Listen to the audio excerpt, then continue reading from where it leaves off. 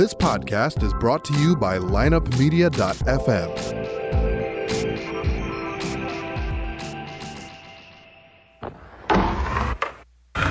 Because if you can tell me what your habits are, I can tell you what sort of a person you are. I can tell you what your future looks like. But like I always say, life is 10% what happens to you, it's 90% what you do about it. The people who are most effective in the workplace believe that their future is going to be bigger than their past. When people don't believe that their future is going to be bigger than their past, they begin to disengage. You're listening to The Circuit of Success, a podcast dedicated to helping you achieve success in every facet of life. Only on the lineupmedia.fm podcast network. Now, your host, Brett Gilliland. Well, this is going to be fun. We're going to switch it up. We're going to have a little Q&A. We're going to have a little live podcast, if you will. And so just first and foremost, just what you do for the St. Louis community is phenomenal. And I know you give back to so many in our community, but especially the kids of where you grew up. And some of them are here with us today. I'm sure they're excited to hear Jackie speak again. And but why don't you just, if you could, tell our listeners that may not know Jackie's story, who Jackie Joyner-Kersee is, and what's made you the woman you are today. Thank you, and I appreciate that very warm welcome, and I want to give a shout out to the JJK Foundation, young people back there. Glad to see you here.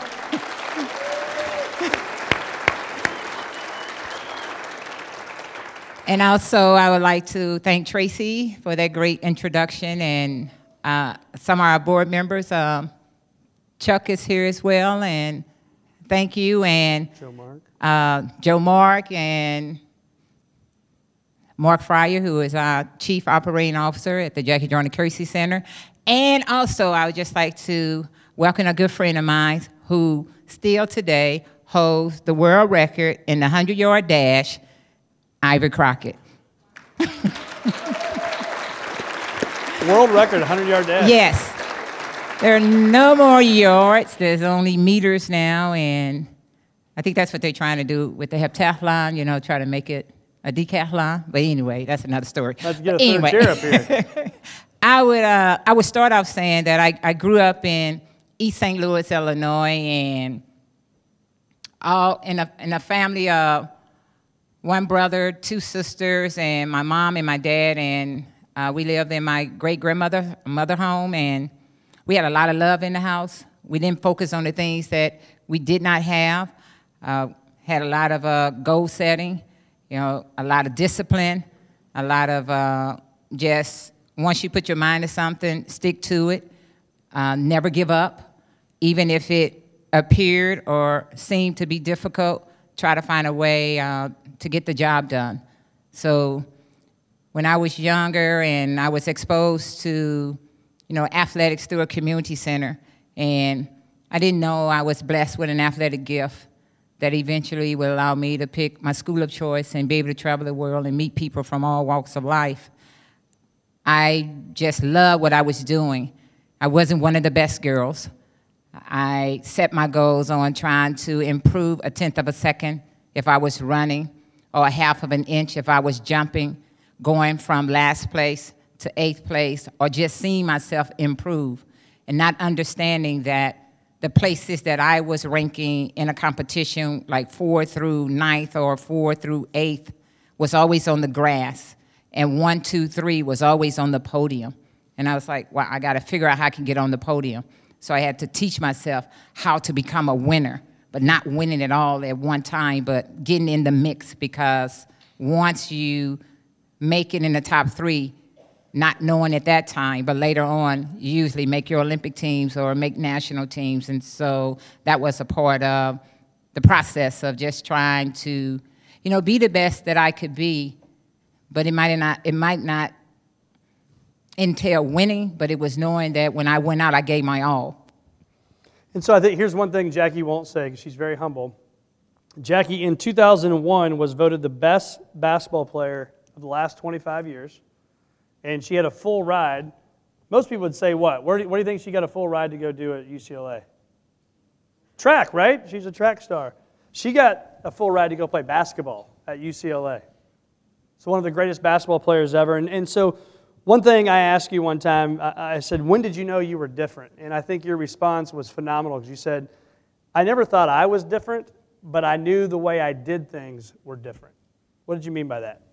Yes, I grew up with a lot of talented young people, and we were extremely blessed to have coaches and people who would give of their time to really try to help us become better than what we were at that particular time. So for me, one of my greatest assets that I would say that separated me from my friend is that a lot of us hear, but I listen. And it was things that they were saying, they being the coaches. I was listening to them intently. You know, if they would say that a stranger, you know, they see us being these great female student athletes one day, and people are going to come and they're going to try to give you things. And at the time, you're like 14 and 15, you're sitting there like, what are they talking about? But then all of a sudden, we are having a lot of success, and then people want to start giving us things. And had to remember that, no, we can't take those things. So that's what I meant by that. And that's one thing I share with young people wherever I go is to listen, you know, because it's not the loud voice that connects. It's the person with the soft voice that makes the difference. And with me being an asthmatic, and at times I would be stubborn and didn't want to listen, and I would have to whisper out so my husband could hear me from the top of the steps, because if I couldn't breathe because I didn't take my medicine like I should, and all of a sudden I'm having a full-blown asthma attack, but I don't have the strength to get down the stairs to tell him we got to get to the hospital. So I would just whisper, Bobby, Bobby, and he would hear me and get me the necessary help that I needed. And so I guess it was just a God-given talent, but also you had to work your tail off to get there. But you chose basketball and track and field, and you're asthmatic. Yeah, but you know, I didn't believe I was an asthmatic. Right. You know? Say it's beliefs, right? Right.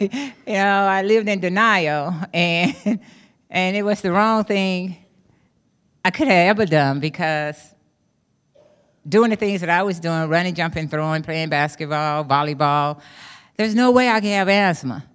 So when I would go to the doctor and go in there and, you know, tears running down my face, and, you know, they put me on the IV, I'm good to go again, then all of a sudden I go back to my same bad habits. I won't take my medication. So you talk about putting things into action. I had to have a game plan. I had to really look at asthma as one of my opponents. And it was getting the best of me. And I knew days when I would go out, I couldn't run a mile or I couldn't run a lap. Instead of me associating it with an asthmatic condition, I would associate it with, oh, I'm out of shape. And then I would be mad at my coaches because I'm like, y'all don't know what you're doing. You know, why is it that I can't run? And reality set in when I had that first attack that my life could be taken away from me in an instant, because I have the power to change what's happening, but I don't want to change my behavior, and my dreams and my goals of wanting to run can be taken away because the disposition I put myself in instead of taking care of myself.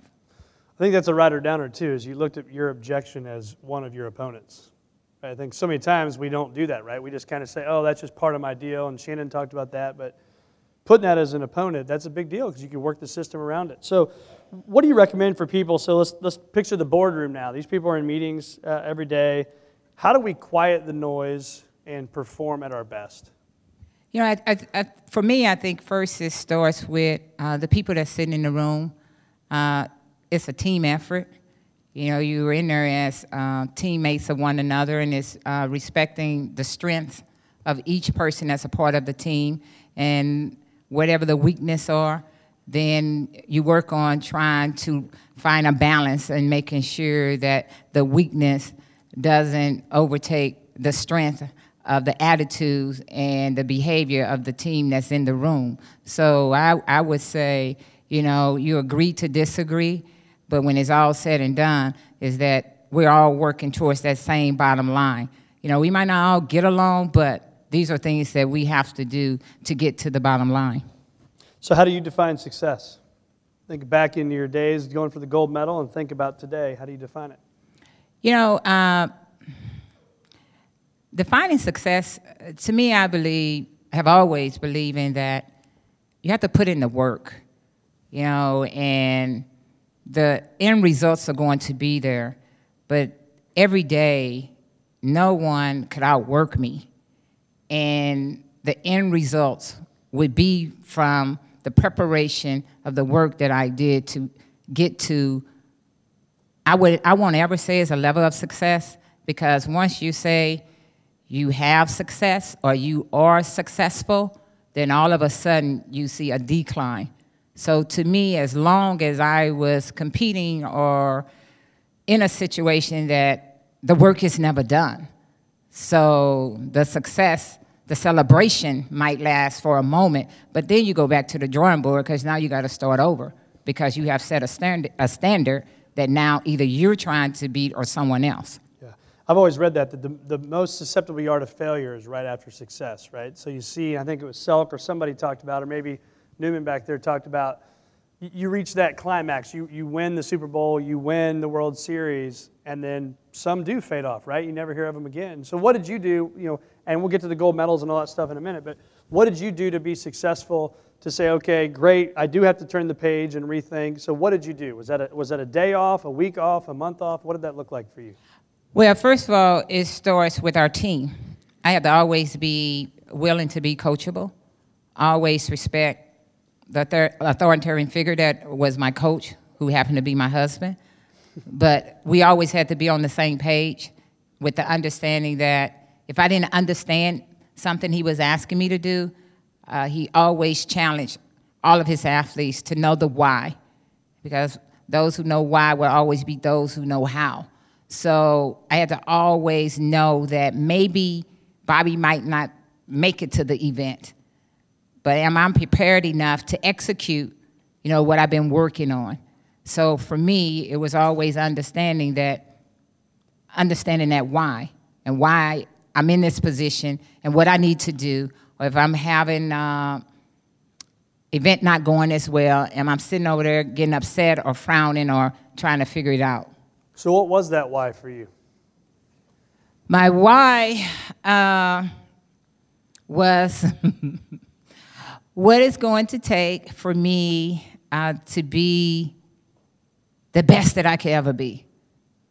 And what I mean by that is that I look at, it's good to know my competition, but not know it to the point where I can will them to victory, that I had to understand what I needed to do, because my event, the heptathlon, is a numbers game. And I could be good in the hurdles, but running 12:60 or 12:70 in the hurdles versus the second place person that might run 13:70. So that might only be a 10-point difference. High jump is the key event, one of the least favorite events for me. But it's the longest of the 7. So if I'm not on top of my game, or I haven't done or listened to the coach and decided that week I didn't really want to work on the high jump, and this actually happened, you know, I did that and paid a heavy price. But anyway, in the end, if I'm not jumping consistently 6 feet, 6'2", 6'4" inches, and I have an off day, and I come in high jump 5 feet, 8 inches, or 5 feet, 10 inches, and my competitor jumps 6'2", 6'4", they have gone up 300 points on me. So you're jumping higher than me? Most of the time. You think you could still beat me right now in those heels? If I had to. That's good. That's good. I don't even know what my next question was now, Jackie, but where did you find your motivation? I found my motivation from seeing how difficult my mom worked every day to try to make a difference in the lives of her children. With her not having a high school education and never, did she ever talk about giving up. Always found a way. If she had to do in and out jobs, she did whatever she had to do to make sure that we had somewhat of a better life. And so that motivation of never giving up, never focusing on what we didn't have, but focus on the things that I could control, gave me the motivation, just be the best that I could be, and that's giving you all. Right. Yeah, and I think, when you look at what you have accomplished, I think so many times we want to focus on the success, right? You probably get asked all the time about the gold medals and all the great stuff you've done in your life, but share with our audience, if you can. Hopefully you'll listen to this one day. Share with our audience about the times that didn't go well, and then you had to learn. Because, right, we all are going to go on in our daily lives, and we all have things we have to deal with that may not be ideal, right? But you have done that same thing. So how did you overcome those, and how did you battle through those to ultimately become successful? Athletically, I would say my first Olympic Games, 1984, I'm in our Olympic trials, and I set the national record, and, then everyone is picking me to win the gold medal, and I'm hoping I'm going to win the gold medal too, but we're training, and 6 weeks out, I pull my left hamstring, and I'd never been injured before, and I didn't know how to respond to the fact that my body wouldn't react the way that I wanted it to. So I wasn't accustomed to my hamstrings not firing, and in this case, it's just steady grabbing. And so my physical therapist and my coaches and everyone, they telling me everything is going to be okay. But psychologically, I look down at my leg, it's black and blue, and I'm like, there's no way it's going to be okay. And the first day of the competition in the Olympic Games in Los Angeles, my leg is heavily bandaged, so that means something must be wrong. I go to the first event, and I attack the first 3 hurdles, and I'm anticipating a pain that's not there, but in my mind it is. And I go through the 10 hurdles, and I run a time that was equivalent to what I did in Olympic trials, but my leg is heavily bandaged, so that means something is wrong. I take that same attitude into the next event, the high jump, and I jump off my left leg, which is heavily bandaged, but I'm still, I clear 6 feet, but something must be wrong. Then I go to the shot put. It's an iron steel ball, it's 4 kilos, or roughly right around 9 pounds, and it's the least favorite. It's the hardest one to try to get a lot of points out of, so I just try to maximize, get my points. Then the 200 meters, top speed. I'm still in, good contention, but I'm not thinking that I am. And so we ice down, get ready for the next day. My favorite event amongst the 7 is the long jump. I come down that runway, and I'm ambidextrous in my leg, so I long jump off my right leg. So I'm like, I'm ready to go. And this is the event that I love, but it didn't love me back, I had red flag means no mark, same attitude. I go down, try to get another mark in, and at this time I am a 22-footer long jumper, and then on my final approach, I end up jumping so far behind the board that the distance was about 20 feet 8 inches, and I'm just devastated. And my coach came out of the stands and reminded me that they have triathlonists that make up of 7 events, not 1. You need to wipe the tears and get ready because you have 2 more events to go. And they're the 2 least favorite for me. So I have to do the javelin, throwing it well, did the 800, I lined up for the 800 meters, and at the same time, they're announcing that my brother, Al Joyner, had just won the gold medal in the triple jump, and he's rooting for me and cheering me on, and I was tired because I hadn't replenished my fluids. I hadn't eaten in between the events. If I had a wig, I wish me and my brother could exchange places, and I put it on him, but that wasn't going to happen.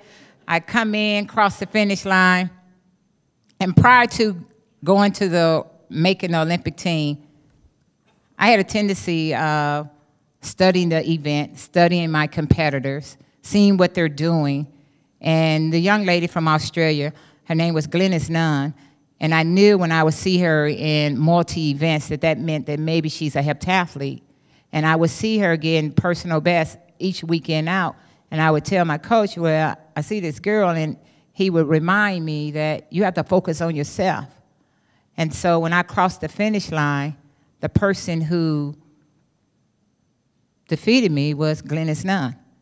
She ended up winning the gold medal it was 3-point difference between her and myself. And for me, it was really a learning moment, a life lesson moment for me, because I dreamed about trying to make the Olympic team. I wanted to be there. My coaches and everyone, they believed in me, but I didn't believe in myself. And I didn't deserve to win the gold medal. I hugged my brother, and tears of joy was coming down, and he was like, oh, you ought to be happy. I was like, no, I'm not sad. I said, if God blessed me to make another Olympic team, that I want to be the toughest athlete out there mentally, because physically I have the ability to do it. And when I go in front of the press and do the interviews, I'm not going to allow them to use my leg as an excuse, because I just wasn't strong. I didn't go to the start line thinking like a champion. From the very onset of the event, I went there because my leg was heavily bandaged, looking for a reason not to finish. And so I had to change that mindset if I wanted to continue to do this event that I love doing to the best of my ability. And that was just the beginning of me eventually going on and becoming an Olympic champion. So you came back, you came back and you did win the gold medal. And that's a big deal, so congratulations. But could you share with us, how did you then overcome that, right? Because I think you do have the physical ability to go do it, but the mental mind part of that is, in my opinion, probably 90% of it, right? And so how did you get mentally tougher? Yes, usually when it's all said and done, competing athletically or just in life, once you put in the work that you're preparing yourself, or the clients that you're working with, for me, it's no different than me putting in the work and understanding that the preparation that I had to face my fears and understand that you talked about attitude, and I think the biggest challenge sometimes is that how can we believe in ourselves first? Everyone else can see the potential in me. Everyone else can see you have the ability to do great things. But if you sit there and convince yourself that you cannot do this, you will not. So for me, I had to take ownership of my weakness. And my weakness was my mental outlook on what I wanted to do. My coaches, my parents, my friends, they couldn't want it more than I. So I had to say, this is my dream. This is what I want. I show up every day, and they are there to help me. But I had to recognize that person in the mirror says one thing, and that mirror doesn't talk back, but I understood that these are the things that I need to do. So I had to work on my mental toughness. Then we would do different things in training. It can just be the physical part of it. When you're running so many mileage and then your legs are getting heavy, do you focus on how heavy your legs are? No, you start focusing on the mechanics. You start focusing on the things that's going to get you through. You run into a rough spot that might be happening with the company. Okay, we know the problem exists, but what is the solution? What are the things that you're going to put in place to come up with the solution to the problem? Because you don't want to perpetuate it because it is an issue. So it's the same way when training is that we know what the issue is. It starts with me. I got the best coach in the world working with me, but I doubted myself. We doubt ourselves, we start to lose, right? So anybody that's ever listened to our show every week knows my question is coming up. But before Jackie answers it, I want everybody to think about this. And so we all put fears in our mind every single day, right?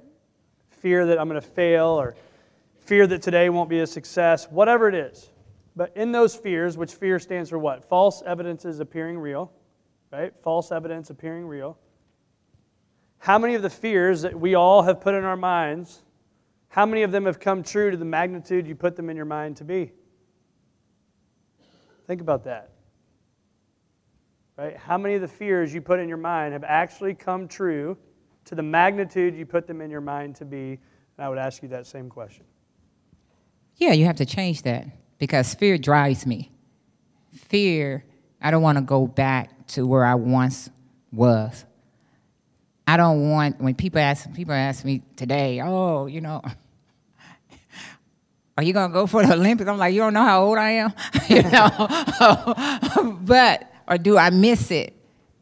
It's not that I don't miss it, but the reality of it is I know how hard you have to train to get there and to be there. And so everything that was holding me back, it was a fear. When I was learning how to execute how to high jump properly. It went back to when I was in junior high school. The gym teacher left us alone, and they had the high jump bar up and the mat.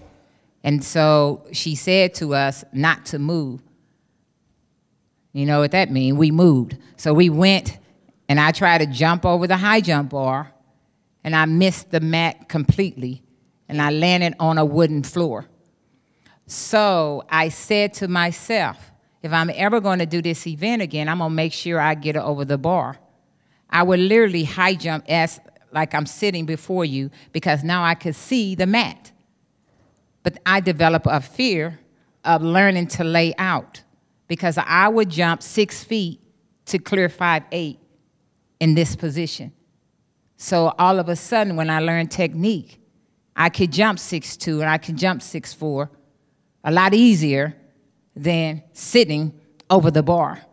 So for me, fear is an inspiration as well as a motivation to be the best that I could be, not let my fears overcome me to the point where it changed my mindset and my thinking that I actually bring it into existence, that it becomes a livable situation. So I challenge myself every day that fear is there for a reason, but I look at it from a positive point of view. And I think you would answer this, and I think you did answer this, that none of your fears have actually come true to the magnitude we put them in our minds to be, right? Exactly. It's just like when you put on high heels the first time. The first thing comes to mind, I'm going to fall. No, I'm not going to fall. It's just like some of my friends saw me say, you know, oh, well, I'm not going to tell you go up there and break a leg. No, because I am clumsy and I might break that leg, even though we know it means good luck. But we don't want it, you know, to become reality. But if you talk about, as I grew up, I visualized a lot. And one of the most difficult things, it was for me learning how to do 3 steps in the hurdles. You know, it was the hardest thing. I'd be taking 20 steps. Then all of a sudden you visualize, but in your mind, it's like you're really going in slow-mo, but no, it isn't. The 3 steps become automatic because I visualize it, and then now I go and I duplicate it on what I'm supposed to do on the track. Or I see myself in the starting blocks waiting to hear, you know, the gun goes off, exploding out, executing the first 3 hurdles. I know 4, 5, and 6 is the competition. I reconstruct at hurdle 7, come through 8, 9, 10. I know I got 5 strides to the finish line. I visualize all that because I don't have a whole lot of time to be thinking about it in a race I'm trying to run 12 seconds. You said that to me one time before. I'm always amazed by that you can see it in her mind right there, right? How well she knows that, and she is just going to finish, and she's going to come across, and she's going to win. So what would you tell if you were these young students out here today? And I mean, how awesome is it they're here? What would you tell the Jackie Joyner-Kersee of 17, 18, 20, 25 years old? What would you tell that Jackie Joyner-Kersee? Oh, I would continue to tell her to, I talked about it being a great listener, be coachable, no matter how great people say you are. Always keep yourself in a humbling position, because if you grew up on a humble, solid foundation, then that shouldn't change. So, and always continue to work hard and not be afraid to be different. Be different in a way that speak out against things that you know that's not right, and speak up for those who can't speak up for themselves. So I could ask an hour's worth more of questions, but how about in the crowd? Anybody want to ask Jackie a question? Anybody got anything they want to know that maybe I'm not asking? Right back here. I just want to find out, at what point did you say it's the Olympics? Because you got to admit, right? Like, when did that dream start? When did that dream start, if you could not hear across the room? Yeah, they say, when did the dream start? I started running at the age of 9, and I saw the 76 Olympic Games on television. I was 14. And that's when I said I wanted to go to the Olympics. And I went to my coaches, and they said I had the potential, but I had to be willing to work hard. And I thought I was working hard, but they said you got to work a little harder, you know. I didn't know about, you have to go through the Olympic trials, you have to have a qualifying mark. And so I went to my first Olympic trials when I was a senior in high school, and I finished 8th in the long jump. But I knew then that was something I really wanted to do. I think what's cool is you said one time, Babe Didrikson, right? Isn't that her name? She inspired you, right? You saw her on a TV show, and you watched that, and it inspired you to be an athlete. And then fast forward after her career, the top 2 female athletes ever voted on by Sports Illustrated. Number 1 was Jackie Joyner-Kersee. Number 2 was Babe Didrikson. So how cool is that, right? Somebody inspires you to go make a difference, and then you beat her. I didn't beat her. Right. You know, it's just the progress of women sports, you know, where people have an appreciation for, there's just so many great women that came before me that, you know, that we don't recognize. Or so for me, it's always great to pay homage to those women that provided an opportunity for me. Question back here.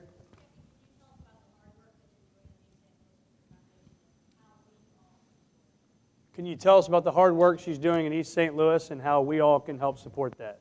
Yes. Thank you. She loves that. You can tell by her face, right? Did you plant her out there in the audience? No.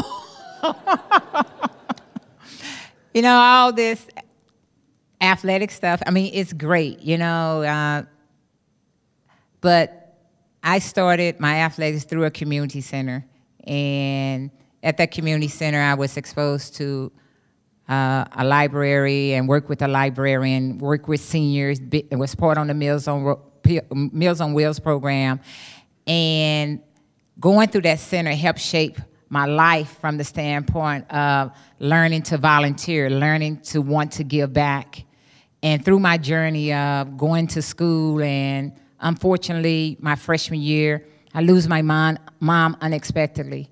And I go to this community center that I had found so much love to try to escape what I was going through, and come to find out that center was closed. And I started thinking, where do the young people go?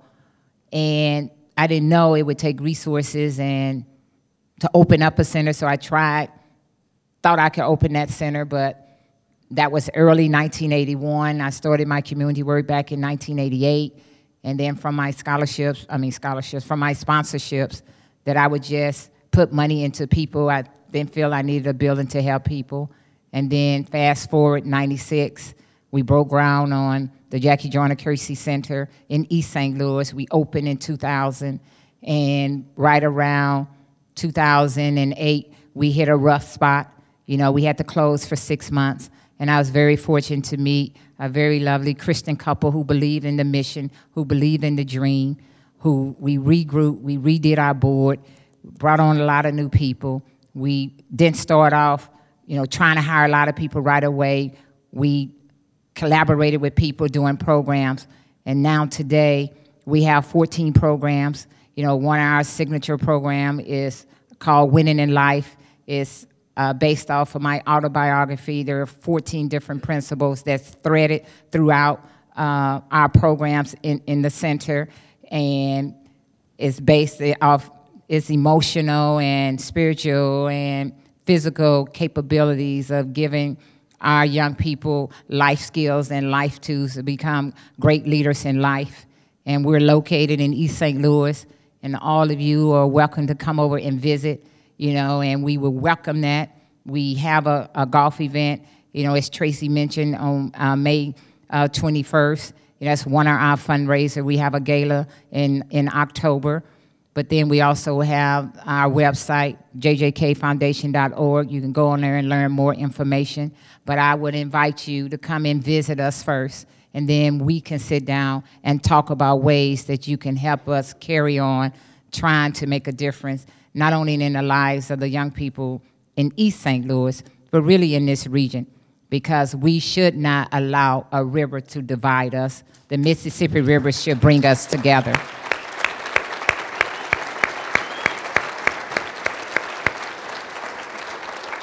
Any other final questions? We got time for maybe one more question right there. Two more questions. We got time.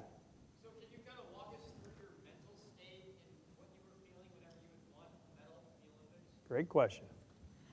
My mental state,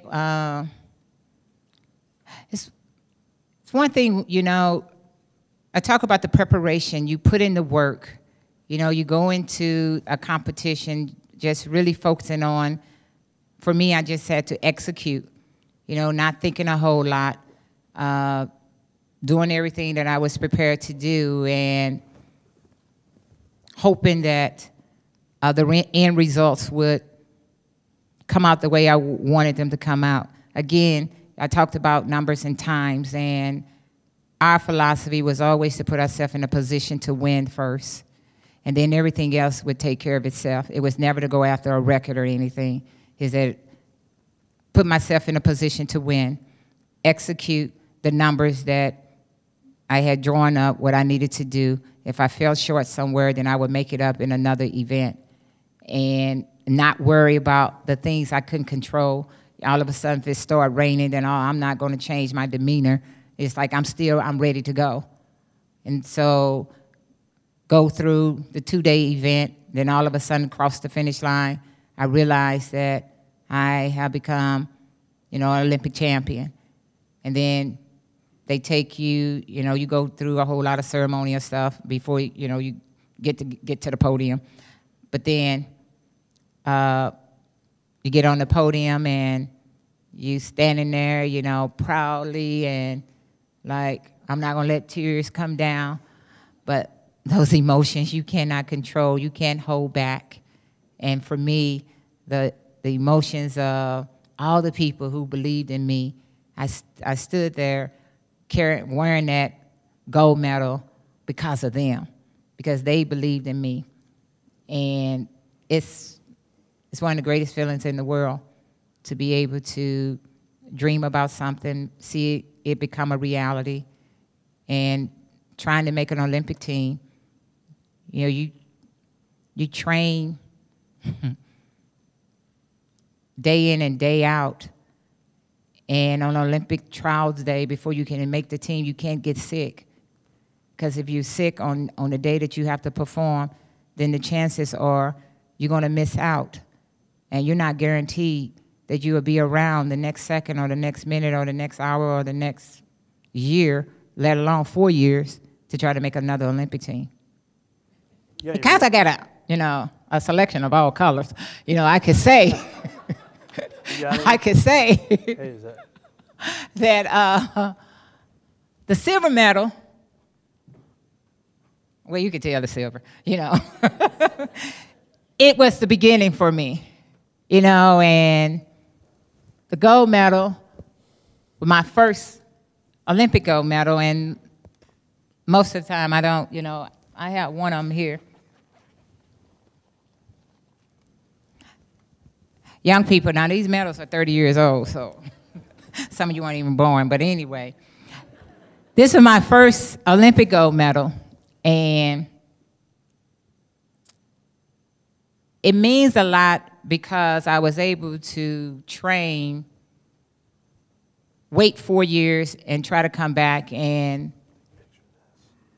have an opportunity to not only just win the gold medal, but when you could win a gold medal and break a world record in the same Olympic Games, it has some significance.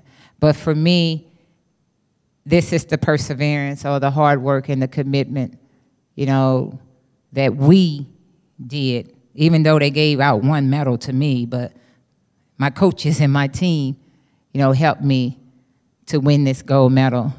And then the bronze medal, my last Olympics in '96, has a lot of significance from the standpoint that I was injured with my right hamstring. And it's unfortunate because the Olympics is when everybody watched. Those were the only times I was injured throughout my whole career, was either getting ready for the Olympic Games and then most people think you were injured all the time, but I wasn't. It was just that everybody was watching the time I was injured. But '96, not being able to finish the heptathlon, and my husband who pulled me from the event because he just felt that, my attitude that I'm willing to pull every muscle in my body to try to get the job done, but wanted to give me a shot at trying to see if I could compete in the open long jump. So having those 2 extra days of rest after pulling out of the heptathlon gave me a chance to compete in the open long jump. And in competing in the open long jump, it was challenging, it was tough, because when you think you're jumping 23 feet, and they put up 21, it's like, Lord, what am I doing? I gotta go try a little harder and find myself in, I was in 6th position on my last jump. And I say to myself, like I always say to young people, that as long as you believe, you can turn a doubter into a believer. Never give up on yourself. And I took myself through that. I looked down that runway. I saw myself visualizing, coming down the runway. My mark is 127 feet, 8 inches from takeoff to the board. I'm 29 feet, 2 inches. I have 4 steps in between that to execute. I saw myself looking at the top of the tree branches, and I said, you're going to climb. You're going to hold yourself in there for a second. And if the leg goes, they'll send a gurney out there to pick you up. But I'm going to give it everything I have to give.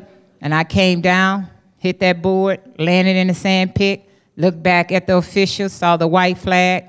All I had to do was wait to see what the distance was going to be. And it came up 7 meters, 23 feet, And for me, I was going for the win. Had I been going for the bronze, I would have stayed in 6th place. And I was able to leave Atlanta with a bronze medal in the long jump.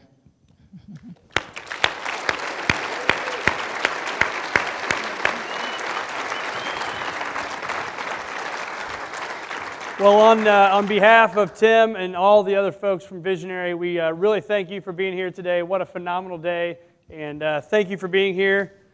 There are drinks out there if you want to stick around. We'd love for you to stick around and talk and chat. I'm sure Ben will be here. But if we could have Tim and Ben, Jackie stay up here. If we can have all the kids come up that are still here and able to still be here, we'd like to get a picture with everybody. So come on up, kids. But thank you so much for being here. It's a full day. Thank you very much.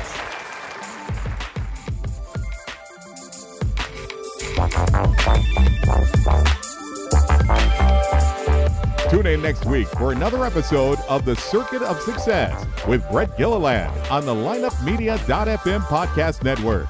Subscribe to the show on iTunes, Google Play, Stitcher, and through our website, circuitofsuccess.com. Follow us on Facebook and Twitter, and email any questions to info@circuitofsuccess.com.